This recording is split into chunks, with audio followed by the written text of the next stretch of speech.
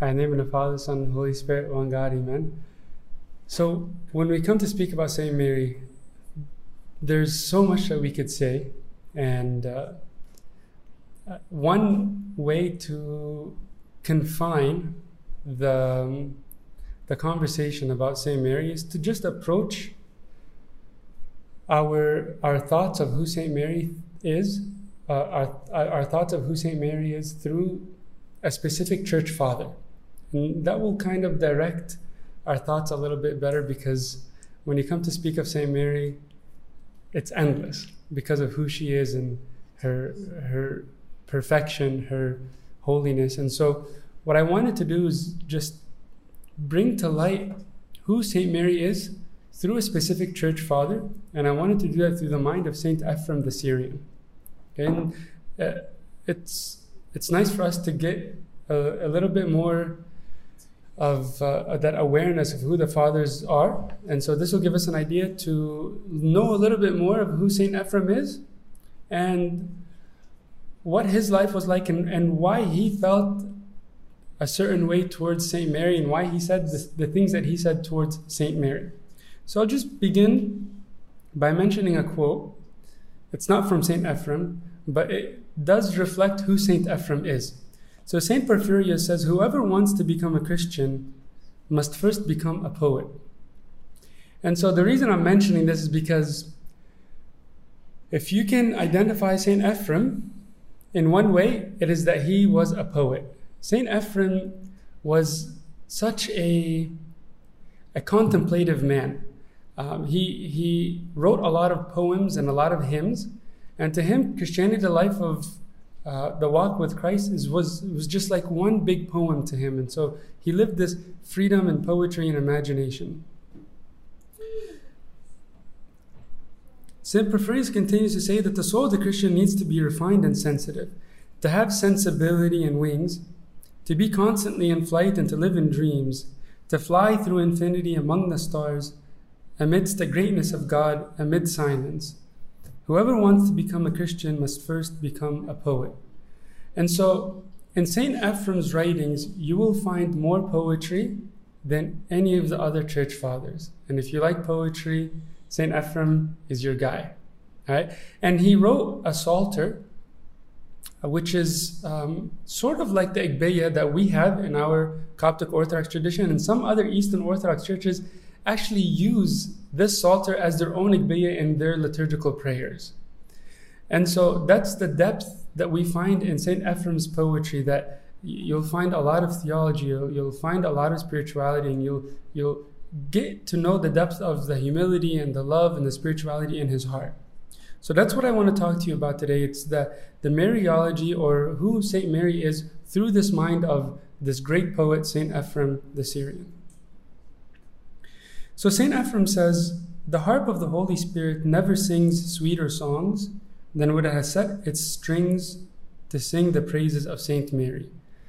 So not only do we find that Saint Ephraim's mind is one of poetry, but what he says is that when the Spirit speaks of Saint Mary, we find the sweetest song, and that Saint Mary is the praise of the Holy Spirit, and that the Holy Spirit never sings sweeter songs than when it has set its strings to the praise of Saint Mary. How beautiful is that, to say that the Spirit praises no one more among men and women than Saint Mary. So just a little quick recap of who Saint Ephraim is. He was born at the break of the 4th century, and he died around 373 AD. And so he lived most of his life throughout the 4th century. He grew up with Christian parents, and he himself testifies to that. And he says that your truth was with me in my youth. Okay, so he's not like some of the saints where we see grew up with pagan parents or he had some sort of conversion, but throughout his whole life he was in the church. He was the deacon of Saint Jacob of Nisibis, who attended the First Ecumenical Council. So he was one of the 318 bishops who was present at the Council of Nicaea. And he He was a very holy man. Listen to what St. Jerome says about him, and it'll give you a little idea of what his personal life was like. It says, Ephraim, a deacon of the church of Edessa, wrote a great deal of Syriac language. He attained such distinctions that his writings are read in some churches after the scriptural sections. And St. Jerome continues to say that I've read a work of his on the Holy Spirit, which someone had translated from Syriac into Greek, and even in translation I could recognize the acumen of a lofty intellect. And so when you translate music, what typically happens?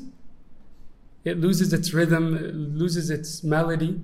But what St. Jerome is saying, even the Syriac text, which was written in that poetry, when it was translated into Greek, didn't lose much. And that's how powerful his poetry and his talent in putting together the spiritual life on paper.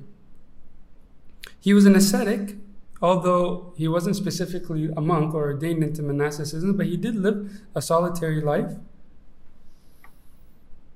And I'll just mention a part in his life in which you come to see the depth of his purity and love and humility, and you see his wisdom in dealing with people around him. So while he was serving, there was a famine in the area Edessa where he was serving, and people did not trust the poor people around. So if you had money, no one would give them money because they said that, oh, they're going to waste it, we don't know who's fooling us or whatever. And so when St. Ephraim rebuked them for holding on to their money, they said, we don't trust anybody. And we can't just give money to anybody that comes and asks us because they might waste it. And he said, well, do you trust me? And because of his reputation, they couldn't say no. So they said, yes, we trust you. He said, okay, give me your money, your possessions and everything, and I'll distribute it among the poor. And so Zosiman, the church historian, says that he did this joyfully in distributing his wealth, and with the help of those who had asked to assist in the matter. When the year of famine had passed, and the following year was one of plenty, everyone returned home, there being nothing left to do. And St. Ephraim went back to his cell and ended his life a month later, God having provided this means of crowning the end of his life. And so this act of charity, of giving everything to the poor, was at the pinnacle of his life whenever he passed away. And he departed just a month after this. So you see that in the depth of his heart was this humility and this love and this charity. All right. So St. Ephraim was a man of humility, and when you understand what's really in the depth of his heart, you'll see why he speaks about St. Mary the way he does. And because he recognized his own poverty, because he recognized how empty he was, because he recognized his own sinfulness, he could plead to St. Mary to intercede for him, knowing that he needed her help more than anybody else in this world, because he regarded himself as the worst of the worst. So I'll just bring to your mind a quote from the Psalter. It's from the 15th Kathisma and the first Tassis. It's the 105th Psalm. So he says, "And already the storm of my thoughts plunges me into despair. I, a prodigal, have laid all my hope upon thee. O Mother of God, you alone, who alone did bear the deliverer of the world in your womb, loosen my unloosenable bonds. Awesome indeed is the miracle, how the Lord has tolerated my sins.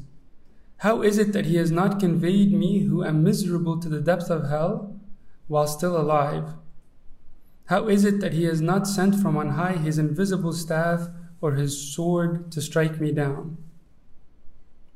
Without a doubt, you, O Lady, have granted me life by your intercessions. You seek my repentance, O all good Virgin, give it to me, your servant, for you are my wall, my harbor, and my rampart." And so you see that he's just blown away that he's even worthy to receive her aid. So he says, I'm plunging into the depths of my sinfulness and my thoughts. And I'm so deep in my sins that I need the most help anybody could get. And so that's why I'm appealing to you, O Mother of God, because I'm at the bottom of the pit. And unless you come to help me, then who will? If you don't come to my aid, and if you're not the one that pulls me out and intercedes on my behalf, then no one else will, because your intercessions are the most powerful. So if your intercessions won't work with me, then I got nothing left. Does that make sense? So he recognizes the depth of his sinfulness and his need for her. Okay.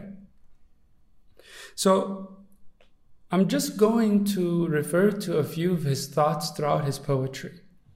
And it's really difficult for the mind of Saint Ephraim to come to life unless you are bringing your thoughts into his own prayers and using the Psalter and praying from the Psalter, and you get to taste the sweetness of his prayers.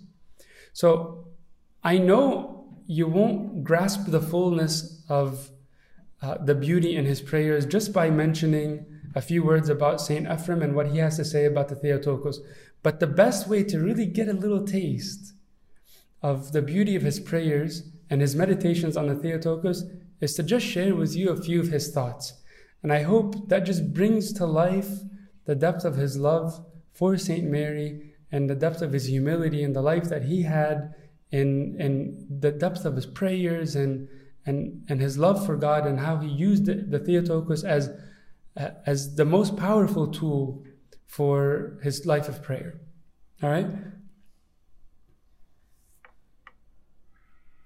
He says, O Virgin Lady, the Mother of God, who did bear Christ our Savior and God in your womb, I place all my hope on you. In you do I trust, for you are higher than all the powers of heaven. So he says, I place all my trust in you because you're higher than all the powers of heaven. And this was a reality for Saint Ephraim, that out of everyone who can plead his case, no one is higher than Saint Mary. And I'll come to explain a little bit more why he was so convinced that her prayers are more powerful than anyone else's. But I want you to be convinced first that he really did believe this, and this was the heart of his life and the heart of his prayers. Okay, so we'll go through the Psalter and just mention a few prayers, like I mentioned, would bring the Psalter to life. He says, Mary carried fire in her hands and embraced flame with her arms. To the flame she gave her breasts to suck, to the nurture of all she gave her milk. Who can possibly speak of her? And so, because he knew that God is a consuming fire, for Mary to hold this fire would require her to be the most pure vessel, that she held this flame. And for someone to hold this flame speaks louder than anything else, right?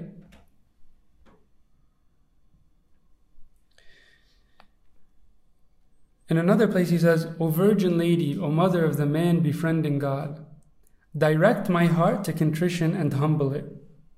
Fill my eyes with saving tears and illuminate them with the light of your prayers, that I might not fall asleep in the sleep of death. Sprinkle me with the hyssop of your loving kindness and cleanse me.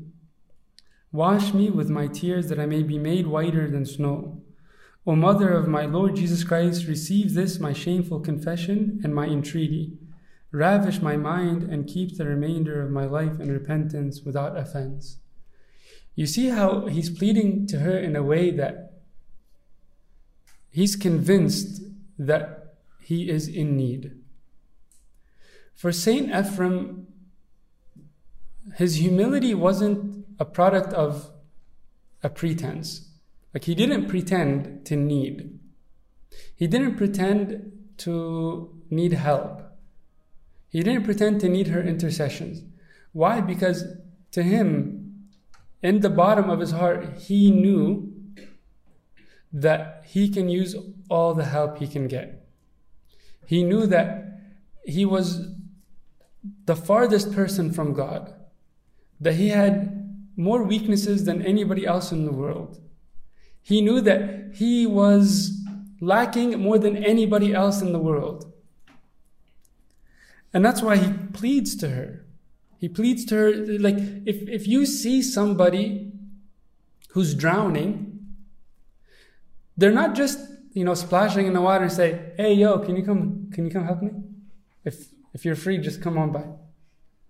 If you're drowning, you plead, you scream out. Why? Because your life is at stake. When you're drowning, you scream at the top of your lungs. And you're going to scream to the person that you know can help. For Saint Ephraim, he didn't pretend to be drowning. And if we're not praying and interceding for the prayers of the saints, I have to wonder whether my own poverty is a reality. I have to wonder whether I recognize that I'm drowning. If I'm not yelling out for help, maybe the problem is I don't think I need it. And the more you're drowning, the louder you cry out. And Saint Ephraim, in his prayers, I'm telling you, you hear the loudest cries, because he knew he was drowning. Very few people in the church fathers just had this depth in prayer. Very few people had the depth of Saint Ephraim, especially in his poetry and in his humility. He continues to say elsewhere, O Virgin Lady and Mother of God, who did bear Christ, our Savior and God in your womb, I place all my hope in you. In you do I trust, for you are higher than all the powers of heaven. Do not leave me at the terrible hour of death. O my Lady, but rush to my aid. Rescue me from the bitter torments of the demons. For if you so choose, you have the power to do this. If you so choose, you have the power to do this. You're very well capable of providing me aid. Remember, it was at her word that the ministry of Christ began. And so he's very well aware of the power of her praise. He says, if you so choose, if you just speak a word, I'm so confident in the power of your prayers. And if you just choose to say a word, help will come. At the time when my humble soul departs from my body, when woe is me, I will have to speak with the enemies outside the gates. Then, O Lady, regard me with thy merciful eye. Free me from all the merciless tormentors. Be my defender and destroy all record of my sins. Lead me saved and unashamed to the throne of your Son. This is also a little similar to the prayer in our Igbeya as well, where we come and say, when my soul departs my body, attend to me and defeat the conspiracy of the enemies, and shut the gates of Hades, lest they might swallow my soul, O you blameless bride of the true bridegroom. And so, the aid of Saint Mary that comes at the moment of death was very clear in the mind of the church for centuries. And if anyone is going to come to your aid and plead your case to God, it's going to be Saint Mary.